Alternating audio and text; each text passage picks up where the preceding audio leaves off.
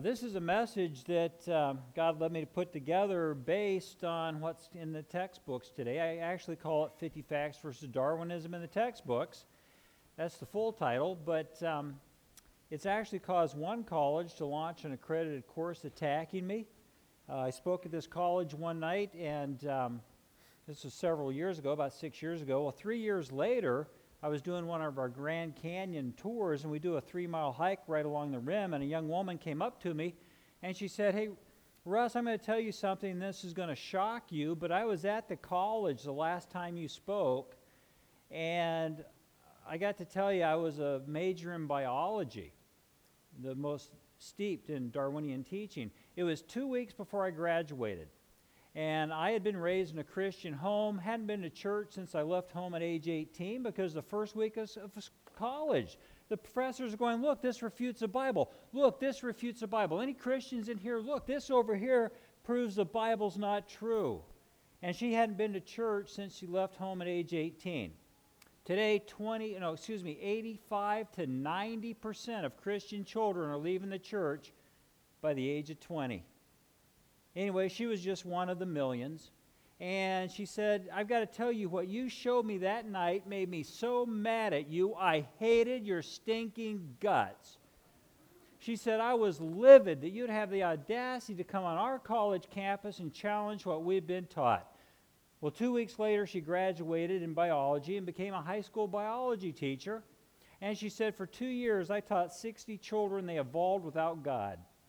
And then my parents' church had you come and speak at church on a Sunday morning in our hometown.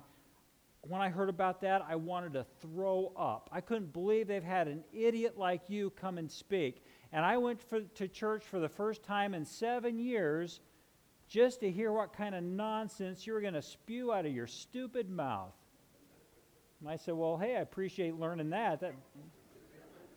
And she said, and about halfway through that sermon that Sunday morning, I realized this guy is just telling the truth. And she gave her life back to Jesus that Sunday. The next day, she went into the public school and said, I will never again teach the fairy tale of Darwinian evolution. And they said, then you have to resign your job. She quit her job. Ever since, she's taught science in the Christian school in Show Low, Arizona. I gave this in Grand Rapids, Michigan about a year ago. Calvin College, which is a Christian college, they teach theistic evolution to their students there. They teach about how Jesus used millions of years of death and suffering and evolution, how evolution's true, and how biblical creation is just a myth and a fairy tale, and there never was a global flood. It's a Christian school, by the way. And anyways, they sent their 50 honor students to harass me, and I gave this message. I walked off the stage, there were curtains on the edge of the stage. I barely got behind the curtains, and 5 of their students came running up the steps right in my face. This one young woman just yelling at me, I have an advanced degree in biology, and I came here to debate you about Darwinism, and you just showed me everything I've been taught is based on a lie. I said, well, praise God. Now you can start telling people the truth. Calvin College professors came out last year and said publicly, there was never an Adam and Eve. This is a growing trend in Christian circles today. There's never an Adam and Eve. Why would you deny Adam and Eve? Well, here, I'm going to show you here in just a second here. Guess I need to turn that on. Jesus said that Moses wrote of me. And Moses, I'm going to cover these foundations one more time, but I'll do it quickly. But if we don't understand this, and this has been lost in much of the Christian church today, then we don't see what it matters. God created a perfect universe with no death, evil, or suffering, but Adam's original sin corrupted the creation, allowing death, evil, and suffering to enter, bringing on the curse, separating us from God, requiring Jesus' death on the cross as our redeeming Savior to redeem us with God. So there's the biblical foundation. Death before Adam undermines all of that. It's what Old Earth beliefs were designed to do 200 years ago. They're not even very old. Millions of years of beliefs aren't even thousands of years old. They're not even hundreds of years old. Now, we talked about the age of the earth last night, and I showed you, if you were here, how a global flood wipes out every old earth belief. So Moses also told us that God judged man's sin once already with a flood that covered all the high hills under the whole heaven. And it's what we find today is the outer crust of the earth averages a mile deep of sedimentary layers of rock laid down by water, full of billions of dead things that were drowned and buried before they could rot away or get eaten by scavengers.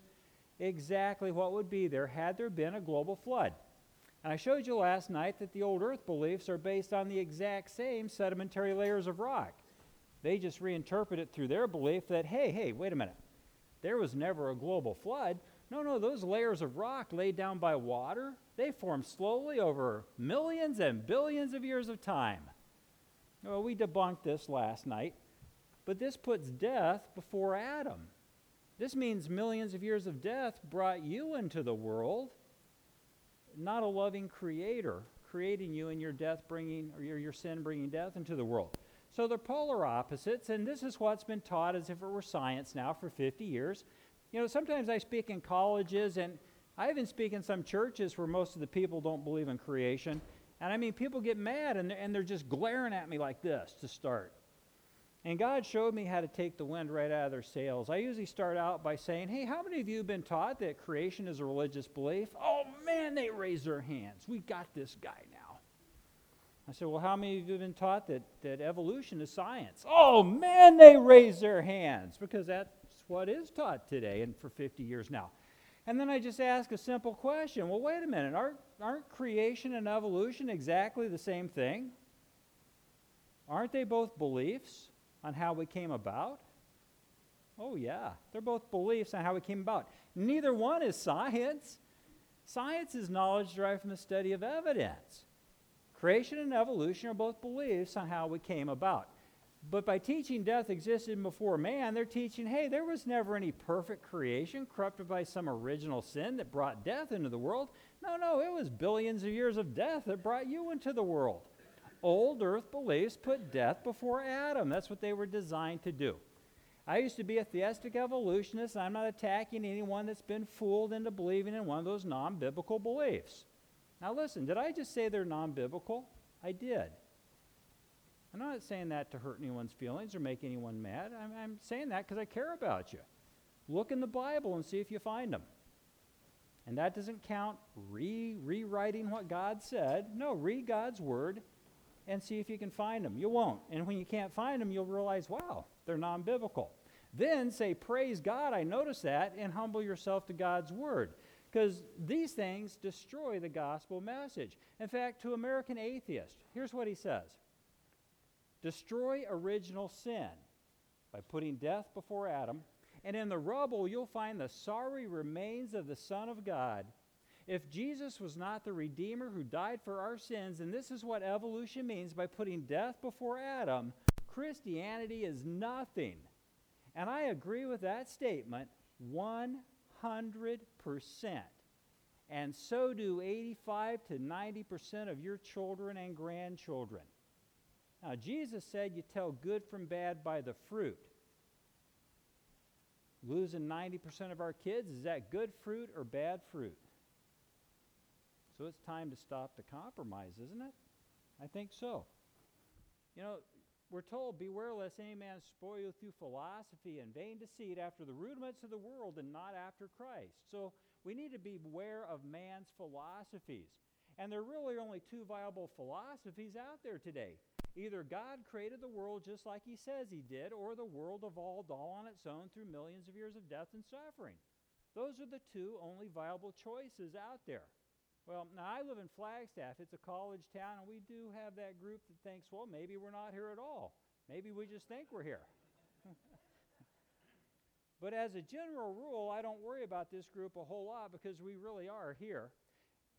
Now, if you're a young kid, and let's say you're 7 years old and you love science, well, guess what? You're going to be taught your entire life. This is what's been taught for 50 years. Any scientist under the age of 75, this is what they've been taught since they were little kids. Earth has changed much since it formed 4.5 billion years ago. It started out as a hot ball of rock, and oceans formed as it rained on the rock for millions of years of time. This is what you're going to be taught. All the way to the PhD level of science, this is what is hammered into your head and hammered into your head, and it's going to be very difficult to see the world through any other lens. Now, I'm going to show you a visual here, and I want you guys to participate. You're only going to be talking to yourselves. But look at this visual, and out loud to yourself, say the color, not the word. Because you've been taught to read the word, not say the color. You have to do it out loud. Go ahead. Yellow, blue, black. Come on, say it out loud. Just say it to yourself. Yellow, red, blue, but say the color, not the word. Say the color, not the word. So think about it. What's my point here? My point is you've been taught to read the word, not say the color. And even when the evidence is right in front of you and you're even told what to do, it's very, very hard to do it because you've been indoctrinated, you've been taught to read the word and not say the color. So if you've come up through 20 years of schooling teaching you evolved over millions of years of death and suffering, guess how you're going to interpret all the evidence that's given to you? Through that worldview. In fact, one of the questions I was given a couple, I'll address both of them here, but one of them was, how has the secular world been able to deceive the scientific community? By saying the color, not the word. The Bible says, prove all things and hold fast that which is good. See, the Bible wants us proving things. Some people say, you're not supposed to prove the Bible. Well, that's not what the Bible says. You see, God wants you to prove things if you need some help because real science is our best friend. Now, let me point something out. One of the many lies out there by secularists is if you don't believe in evolution, you're anti-science.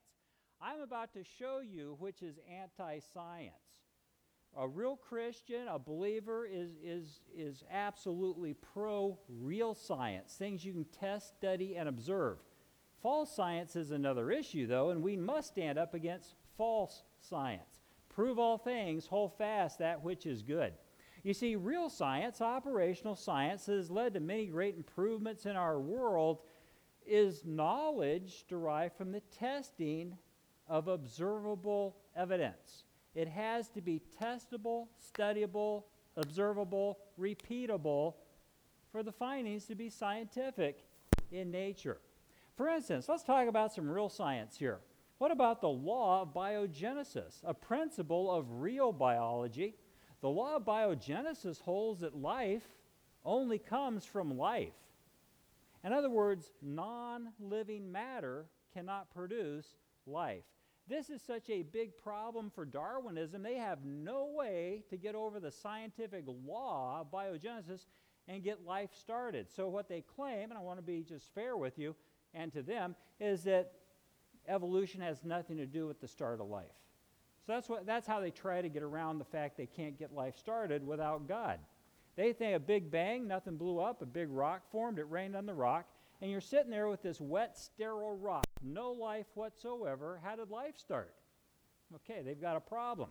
So to get around the law of biogenesis, real science, a Christian's best friend, here's what they teach right out of the textbook. All the many forms of life on earth today are descended, stated as a fact, from a common ancestor. This is stated as a fact, found in a population of primitive unicellular organisms. How's a kid supposed to argue with that? They've just been taught it is a scientific fact that all things came from a single-cell creature that overcame the law of biogenesis, right? Well, since science is knowledge derived from the study of the evidence, what evidence do they have of this? Oh, it says right here. No traces of those events remain.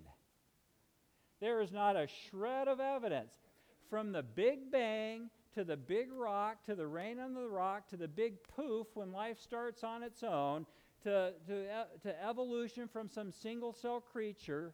There is zero evidence. It's a complete fairy tale. Let's continue. Since they say we start out as a single-cell creature like a bacteria, let's take just a quick look at a bacteria cell.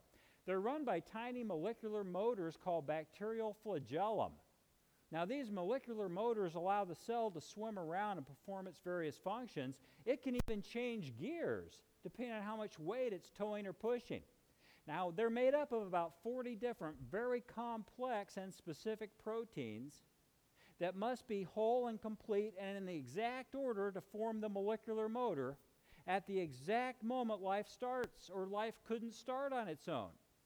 Oh, and it gets worse for Darwinists. You see, to put the flagellum in order requires other molecular motors that are also must be whole and in the exact order at the exact moment for life to start.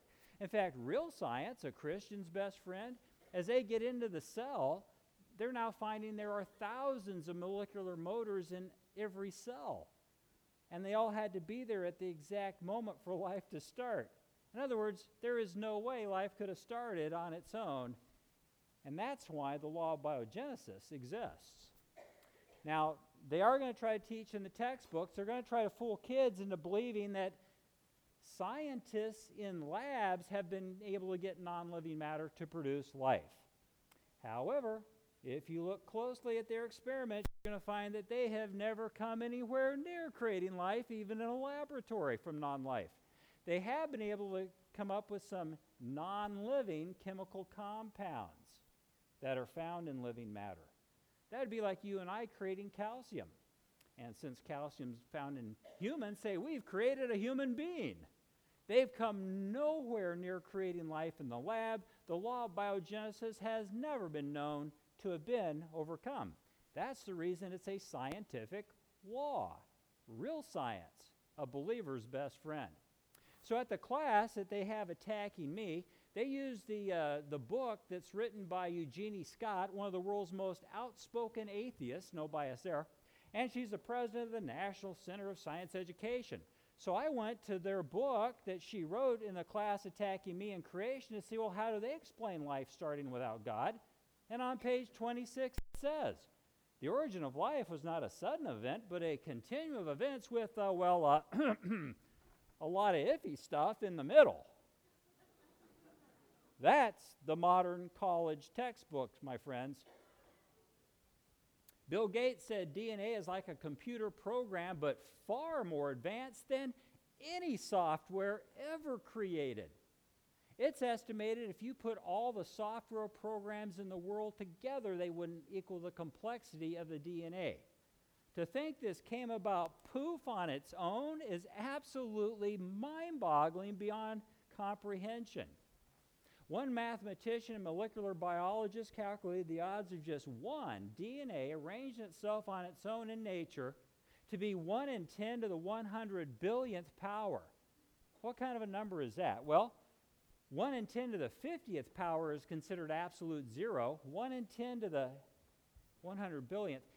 In Arizona, we have a weekly lottery, and I'm not saying you should play it, but if you did play it, your odds of winning the weekly lottery every week, 52 weeks a year, for 27,000 years in a row would be mathematically better than one DNA arranging itself on its own. Oh, and Darwinists don't need one DNA, they need billions of DNA. Starting to see why the law of biogenesis exists? So think about it logically. The world's brightest scientific minds, building on years and years of millions of other scientists' research and observations, with billions of dollars of lab equipment and salaries and computers thrown in, cannot make non-living matter produce living matter. Yet our kids are taught rocks and seawater did it on their own. Oh, but wait a minute, not today when you could show it happening or test, study, and observe it. Oh no, long ago and far away. I guess maybe in the land of Oz. But my friends, that's a fairy tale, and it's undermined the faith of billions of people.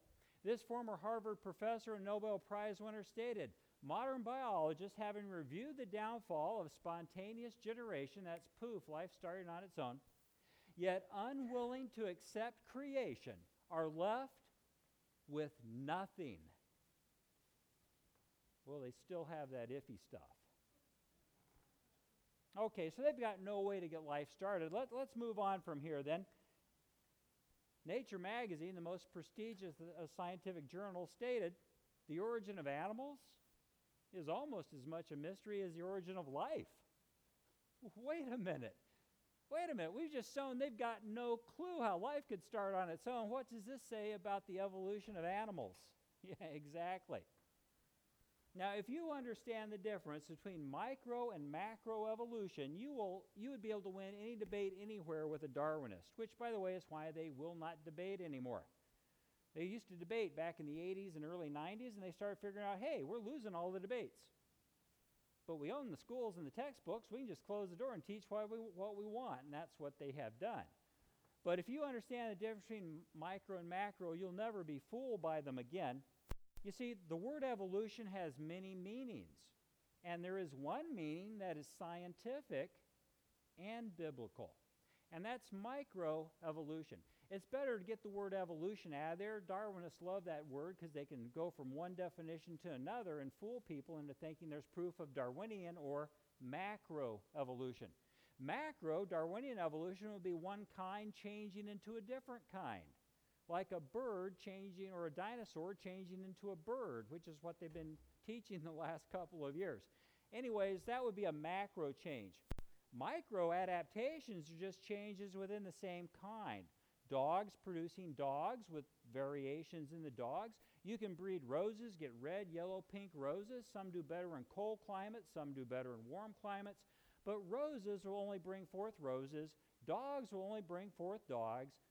Humans will only bring forth humans. In other words, kinds only bring forth after their kind. That is a scientific fact. I could show you millions of examples of kinds bringing forth after their kind. There's about 14 or so right there. How many examples of Darwinian evolution can be shown that will hold up to scrutiny? Zero. Oh, now there's a lot of frauds in the textbooks. I'm going to get into a few here in just a few minutes. But it's important to understand, first of all, that millions of examples of microadaptations can be shown. Why is that important for you to understand this? And especially kids in school today. Because 10 times in the book of Genesis, we're told that plants and our animals will bring forth after their kind. And after not hundreds, not thousands, but after millions of scientific observations, guess what's found to take place every single time? Kinds only bring forth after their own kind, just like we're told 10 times in the book of Genesis. Here's a fact to know and to remember about these micro changes, these biblically correct kinds bringing forth after their kind. Think about this. They're caused by the sorting or loss of the parent's genetic information. So the adapted offspring are losing genetic information. It's called gene depletion. It's a scientific fact. So kids are given lots of examples of biblically correct microadaptations, but then they switch the discussion to Darwinian macroevolution, and the kids think that they've been shown proof of Darwinism when there isn't a shred of evidence that Darwinism ever happened. It's scientifically impossible. Darwinists focused the discussion on biblically correct microchange because there's no evidence of Darwinism to show anybody. I mean, when Darwin went to the Galapagos, he noticed there were different finches. Thick-bill finches, thin-bill finches, yellow finches, black finches. Great observation of micro changes, kinds bringing forth after their kind due to the sorting or loss of the parent's gene pool.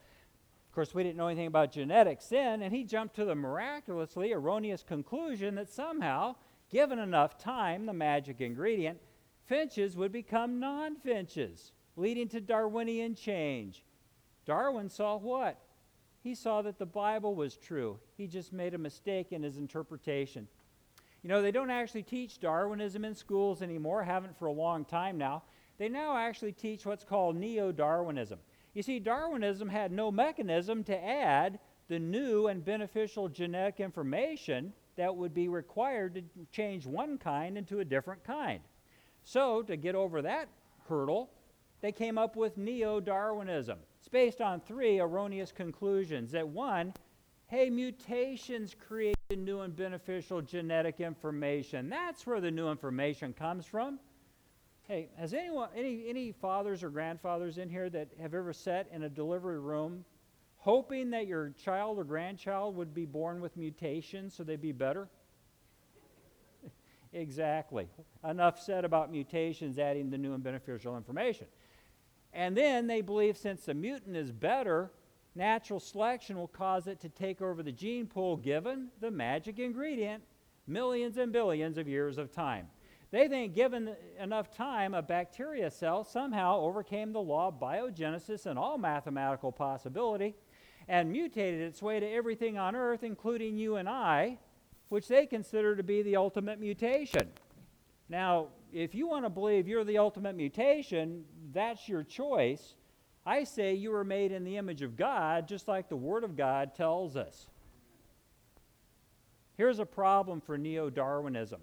After millions of scientific observations, real science, a Christian's best friend, it's found that mutations, just like adaptations, are caused by the sorting or the loss of the parent's gene pool, not by the gain of new and beneficial genetic information. Gene depletion applies to mutations just as it does adaptations. Now, natural selection is a scientific fact. I could show you a million examples of natural selection. You know, there really is no selector. God created his types with a certain amount of genetic information. And if one kind gets into an environment it doesn't have the genetic information to survive in, it just dies off. Now, that's what we named natural selection, but there is no selector picking them out. But you could show millions of examples of natural selection taking place. I call it God's quality assurance program. I mean, think about this. Things are losing genetic information through gene depletion. If they went unchecked, everything would go extinct in about 1,000 years. Well, what keeps the mutations from causing everything to go extinct? They lose too much information. They get removed from the gene pool by natural selection. God's quality assurance program. Yet here's a textbook telling kids how natural selection causes Darwinian evolutionism. Well, natural selection doesn't have anything to do with Darwinism. If anything, it would prevent it. So kids up to the PhD level of science are taught that mutations plus natural selection lead to Darwinian change. Here's how you scientifically destroy Darwinism in 4 seconds flat. Start your watch. Gene depletion plus natural selection makes Darwinism a scientific impossibility. Stop your watch. This is why they've got no evidence. It's a scientific impossibility. It never happened.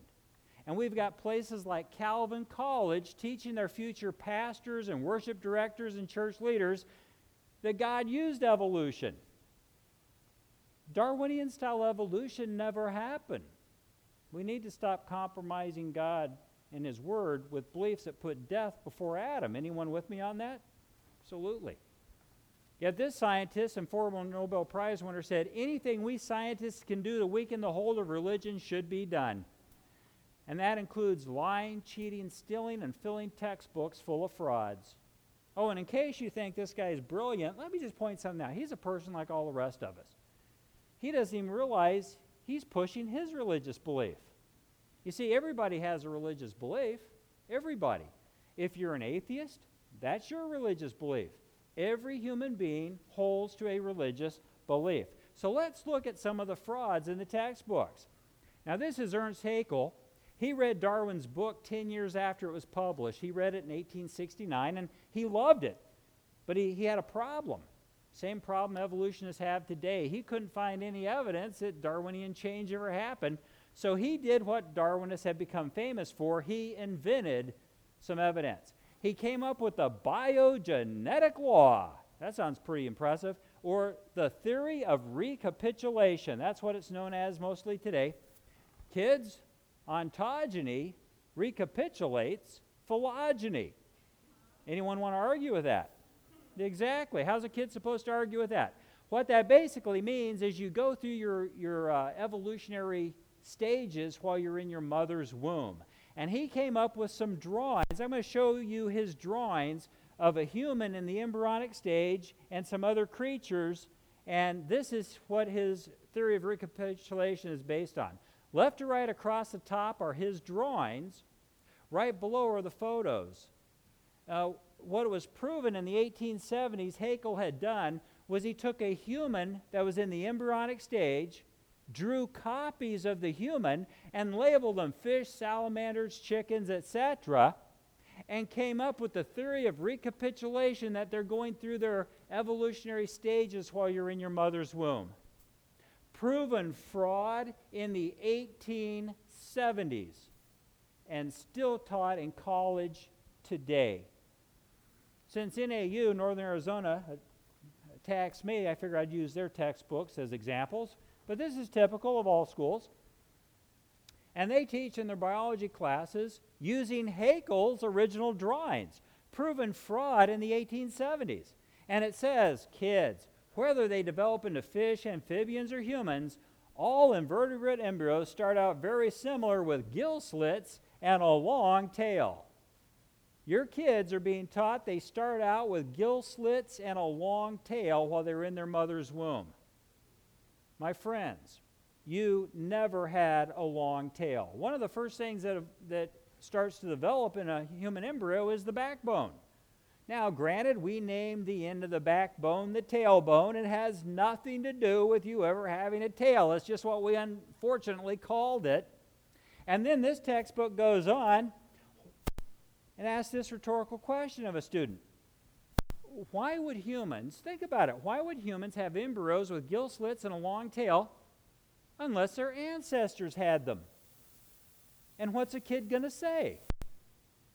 They've just been supposedly proven they evolved on their own without God, right? A 100% lie right here in the textbook. I'll challenge any Darwinist anywhere on it. You never had a long tail. You never had gill slits. You never had slits where the gills used to go. These are folds in the skin, not gill slits, and they later develop into the organs in your throat and neck area. Pure fraud, pure propaganda. Proven fraud in the 1870s. And fraud in the 19th century, it's still fraud in the 21st century. And let me ask you a question. Why don't they just get the frauds out of the textbooks and fill it up with all the real evidence of Darwinian evolution? Because there is none. Gene depletion plus natural selection makes this a scientific impossibility. Have you ever heard you're 98% the same in your biochemistry as a chimpanzee?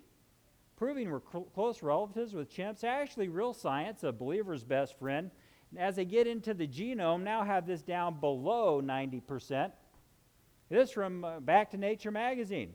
Chimp and human Y chromosomes have a 30% difference.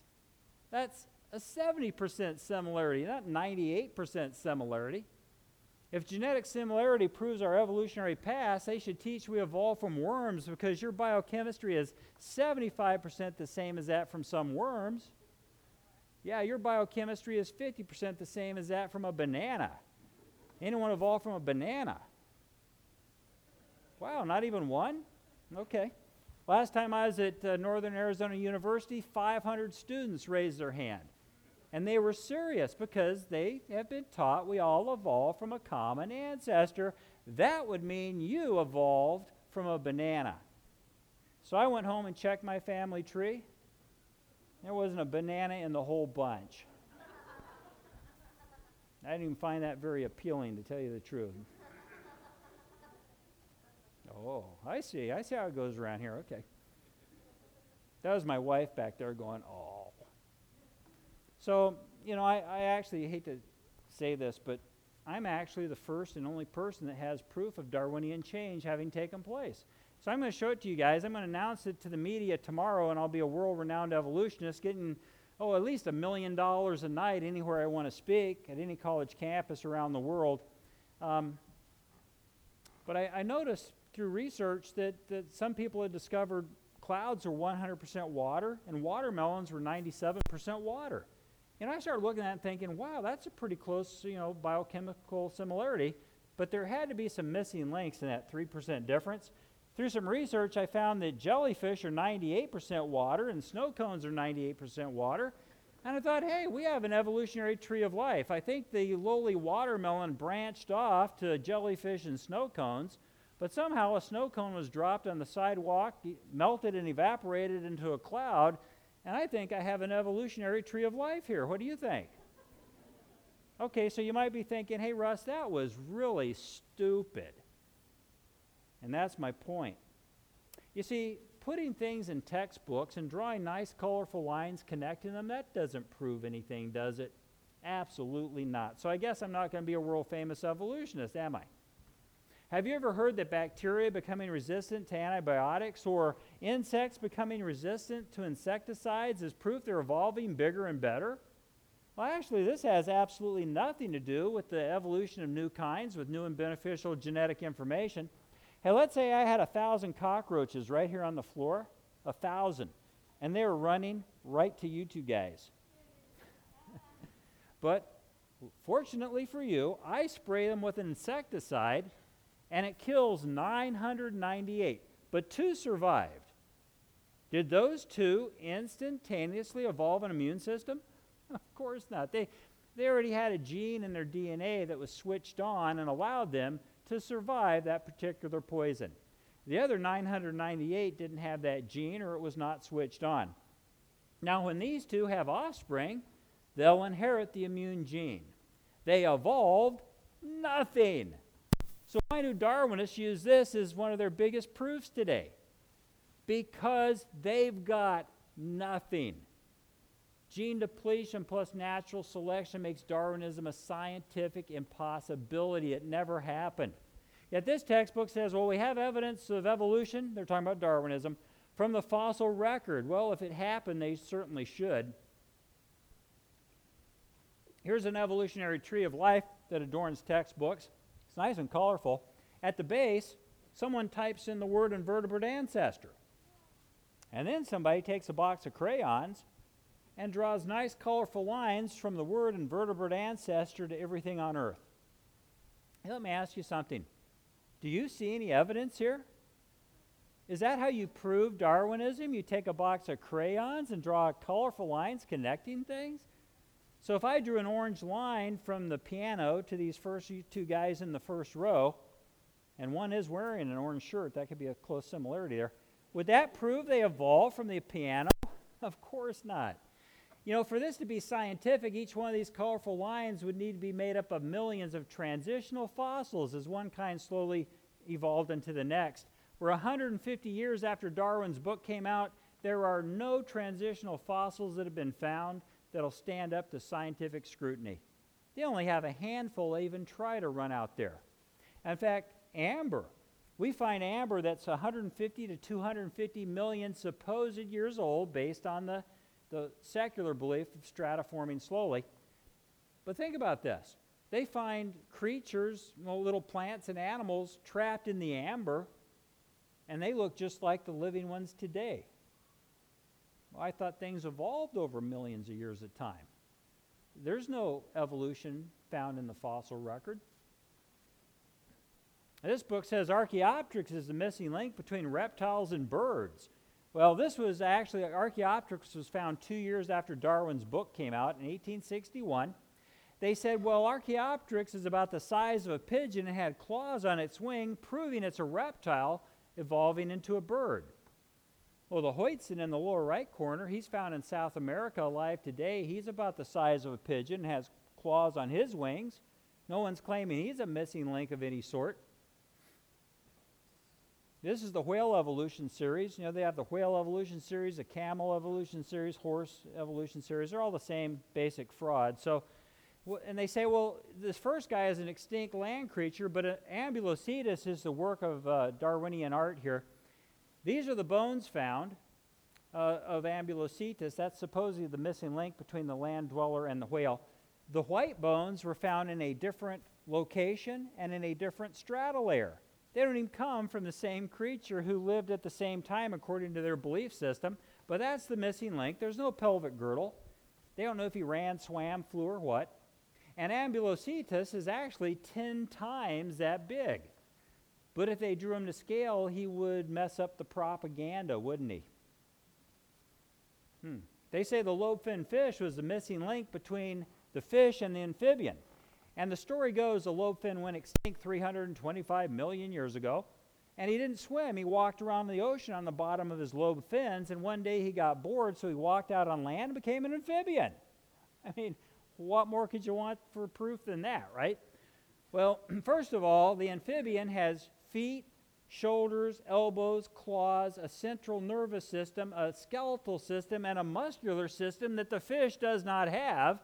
And real science knows of no way to add that type of information to an existing gene pool. You notice this also, that the Darwinian proofs are almost always drawings. Don't they have cameras? There's an old saying that goes like this: Darwinists are experts at drawing things that never existed to support their theory that never took place. But see, I can show how silly this is, but you got to realize these things are being presented to millions of children all around the United States and all around the globe every day. And they don't have anyone like me to stand there and show them they're being lied to. And by the way, the lobefin fish has been found alive today, not extinct 325 million years, and he doesn't walk around on the bottom of the ocean. He's an excellent swimmer, and the fossilized version that they believe is 300 plus million years old looks just like the living lobefin fish. I thought things evolved over time. So keep this in mind. The lobefin fish has not changed at all throughout the fossil record.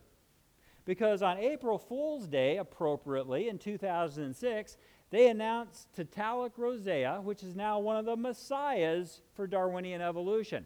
Yet when they announced it as the big missing link, think about what we're told in the New York Times. It's a fish exhibiting changes that anticipate the beginnings. Wait a minute. It's not exhibiting changes or the beginnings of digits, wrists, elbows. It's exhibiting changes that just anticipate the random chance mutations that lead to wrists, elbows. How in the world do you do that? You want to explain that one to me? In other words, it's a fish, period. The fact is, Tiktaalik and the fossilized lobefin fish that we're told is 300 million years old, think about this, have bones that are exactly like the living lobefin fish with no evolutionary change between the fossilized version and the living one. And Tiktaalik has the same bones that never changed at all in the lobefin fish.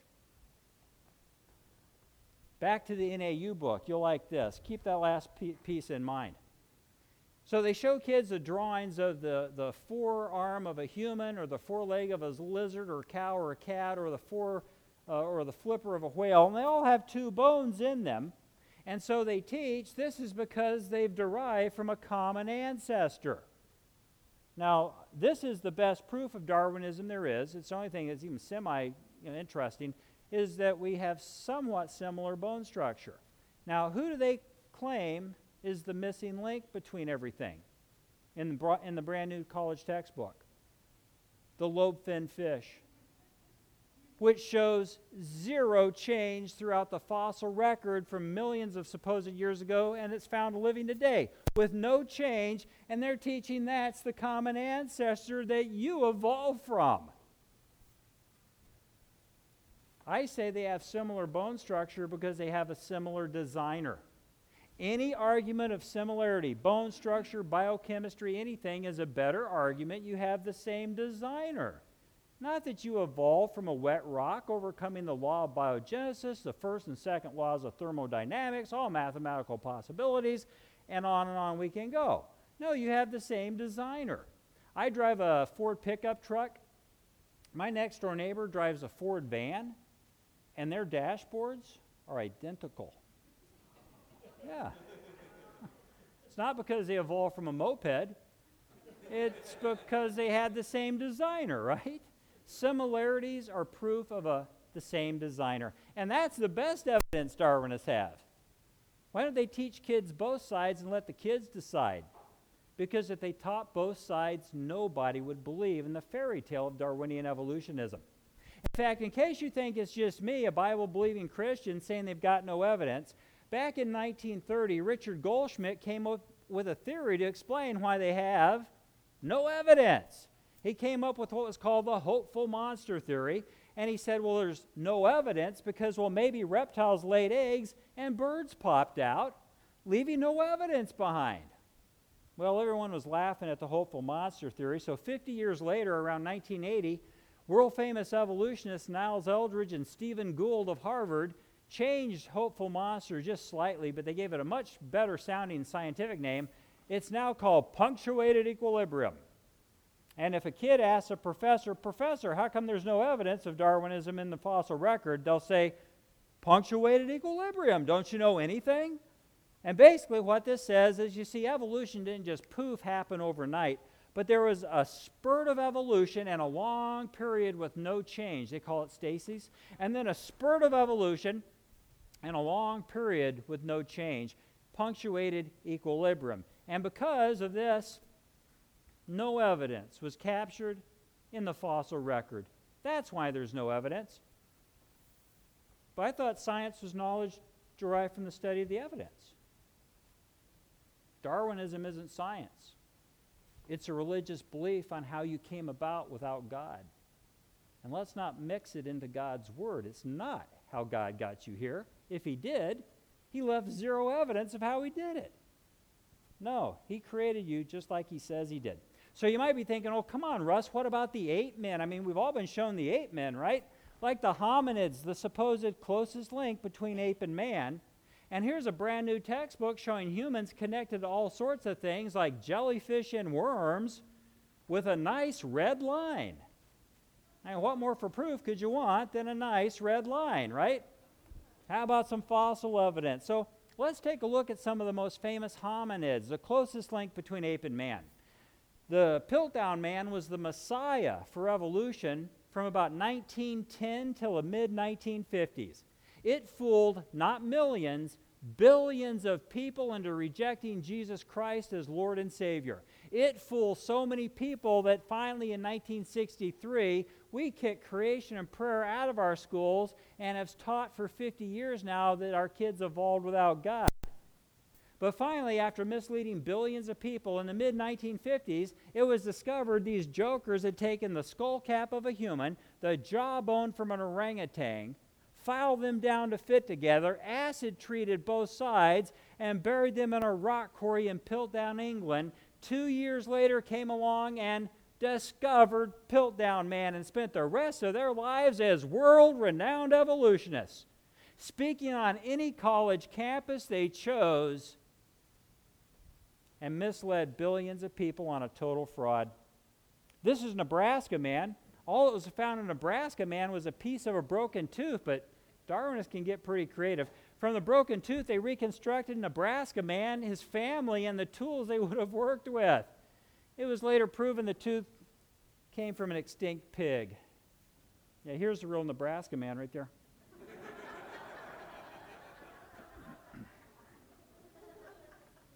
So back in 1932, they found a crushed lower jawbone.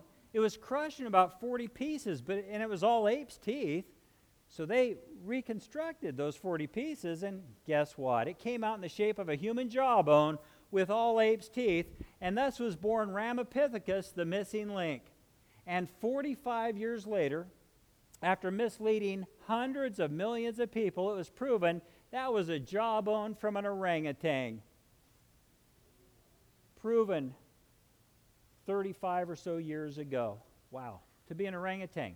So a kid studying to be a dentist was in dental school, and he gives me his advanced biology book. He came over to my house, and he was talking to me, and he said, hey, Russ, pick out some frauds out of my biology book. Well, hey, we could be here for a week going through the frauds in the textbooks. I don't really have any need for more. I can't even show the ones that I have. But as we were talking, I was flipping through the book, and there was the drawing of Ramapithecus' teeth in the brand new advanced biology books from dental school. So that caught my eye, so I stopped to read it. Well, now, 35 plus years later, they put him back in the textbooks with a new name. He's called Civipithecus. And it says, this genus now includes the animal formerly known as Ramapithecus, proven to be an orangutan 35 years ago. Unbelievable. Why don't they get the frauds out of the textbooks and put in the real evidence? They don't have any. It never happened. And billions of people are buying into these frauds because kids are being taught this from a little early age all the way through the PhD level. Say the color, not the word. Now, Lucy's been the messiah of evolution since about 1974. They found about 30% of a skeleton. They knew within a couple of years it was just an ape, stood about 3.5 feet tall, drug its knuckles on the ground. But this is now the messiah of evolution. They say they know it's ape becoming human because the thigh bone, the femur, has the angle to hook up with the knee joint. And people have angled thigh bones. They kind of overlook the fact that all tree-dwelling apes have angled femurs. They said, but the knee joint, think about this, is slightly bigger than a normal ape's knee, proving it's becoming human. Well, if you took the knee joint of everybody in this room, they'd be different sizes, right? Oh, they also forgot to mention the knee in question was found over a mile away and 230 feet deeper in the strata layer. Yeah, if that was Lucy's knee, I want to see the airplane that hit that monkey. He must have been going right through the treetops about 800 miles an hour. This from 1987. Anatomists have concluded these are not a link between ape and man and did not walk upright like a human. Here's a new textbook showing Lucy walking upright like a human with normal human feet while talking on a cell phone. Mind-boggling. You know, the foot bones were not found with Lucy. Now, they found other such skeletons since, Australopithecus afarensis. They have curved toes and fingers so they can grab onto tree limbs. Pure fraud, pure propaganda. Tomei Man's one of the new missing links. They say it's older than any hominin ever found before, making their finders world-renowned evolutionists. You always have to have the oldest or the youngest. Do you notice that? Yet when they found it in 2002, Nature magazine said, this is just an ape. When they found it in 2002, Science News says it's got ape's teeth. It didn't walk up on two legs. They knew it was an ape when they found it. They wait 10 years and put it in the textbook as the closest link between ape and man. And millions of kids, 85 to 90% of Christian kids are leaving the church by the age of 20 because they're being taught this, and very few are ever seeing the information I'm showing you right now. Duane Gish defined Darwinism as a sustenance of fossils hoped for, the evidence of links unseen. Think about it logically, with millions of various apes and monkeys having lived and died in the last 500 years alone. Why does finding a monkey bone prove evolution? Doesn't it just prove that when monkeys die, they leave their bones behind? Yet here's a new textbook showing humans connected to all sorts of apes and primates with nice, colorful lines, including being related to the tarsier. We're related to the tarsier? Grandma, what big eyes you've got. So think about this from Romans 1. Professing themselves to be wise, they became fools. You know something, we can all be fooled on things, right? Doesn't mean you're stupid. It just means you've been fooled. I know some brilliant people who've been fooled into believing in Darwinian evolution, for example, but they become fools and they change the glory of the uncorruptible God, which I believe today is his creation, into an image made like corruptible man and birds and four-footed beasts and creeping things. I think they're going to change creation into the fairy tale of Darwinian evolution. Now, these verses are talking about idolatry. And the highest form of idolatry is to think you're the most evolved, you're your own God. And that's where we stand as a society today. But a review of Darwinism versus real science, a Christian's best friend, will show us that the law of biogenesis holds that Darwinism never even got started. Mathematical probability says it never took place. The fossil record shows no transitional forms. There are no missing links, no half this, half that flopping around anywhere on Earth today, are there? And my friends, it's not because of hopeful monsters. And their lack of evidence is not because of punctuated equilibrium. And it's certainly not because the evidence got lost in the iffy stuff. It's because gene depletion plus natural selection makes Darwinian evolution a scientific impossibility. It never happened. And that's why they've got no evidence. But they own the textbooks, and they fill the textbooks with fraud after fraud after fraud. Anything we scientists can do to weaken the hold of Christianity. But billions of years leading to Darwinism are two beliefs, billions of years and Darwinism, billions of years their foundation, we took care of that last night, is simply humanistic indoctrination which has undermined scientific education, scientific research, and the faith of billions of people. The calling of this ministry is to teach about creation, evolution, and age of the earth issues, to expose false anti-biblical teachings, and to provide a reason for the hope that's in the heart of every true believer, every true seeker, and anybody with an open mind, even a person about to get her degree in biology and become a high school biology teacher. Anyone with an open mind for the truth that God will allow us to reach. We do this for our various teachings and our Grand Canyon and Grand Staircase tours. You guys know we'll be doing one together next June. I hope you guys can all find a way to go. I'd love to have you all there. It's an awesome, awesome trip. Grand Canyon, Zion, Bryce, and a day of river rafting, the Colorado River through the canyons. You can get our DVDs. I have 12 messages on our study sets. We have singles back there. You can talk to my wife about them. Hey, listen, I don't copyright them. I encourage you, get them. Make all the copies you want and give them to people. They will make a difference. One woman gave a copy to her parents. They're now Christians. My book, It's About Time. We were up in Idaho 2 weeks ago, and a woman kept calling us up, wanting us to come over for dinner, but our schedule was just packed the whole week. I spoke at the college 3 days. I spoke at 3 different churches. We did a 2-day creation conference. We were only there 8 days, but there was one night. I said, well, this one night, this second to last night, we could come over. And she said, great, I want you to come over. The reason she wanted us to come over, we found out when we got there, was she had gotten my book, It's About Time, a year ago, and gave it to her mother, who was a retired biochemist and non-believer. She didn't hear from her mother about it for 6 months, but 6 months ago her mother called her up and said, I never knew this type of information existed. And in the last 6 months, she's accepted Jesus Christ as her Lord and Savior. We can make a difference. I can get the information to just so many people. You guys could also reach it. You can give away our DVDs. Just make copies, give them away. Our coloring books are really great resources. I mean, for kids, but for adults too, if you read through them. Especially the one on Noah's Ark and dinosaurs, because it covers the foundational issues, the creation, the corruption, the need for separation, and God's plan of salvation from the flood and now from the coming judgment by fire. And talk to my wife about It's About Time.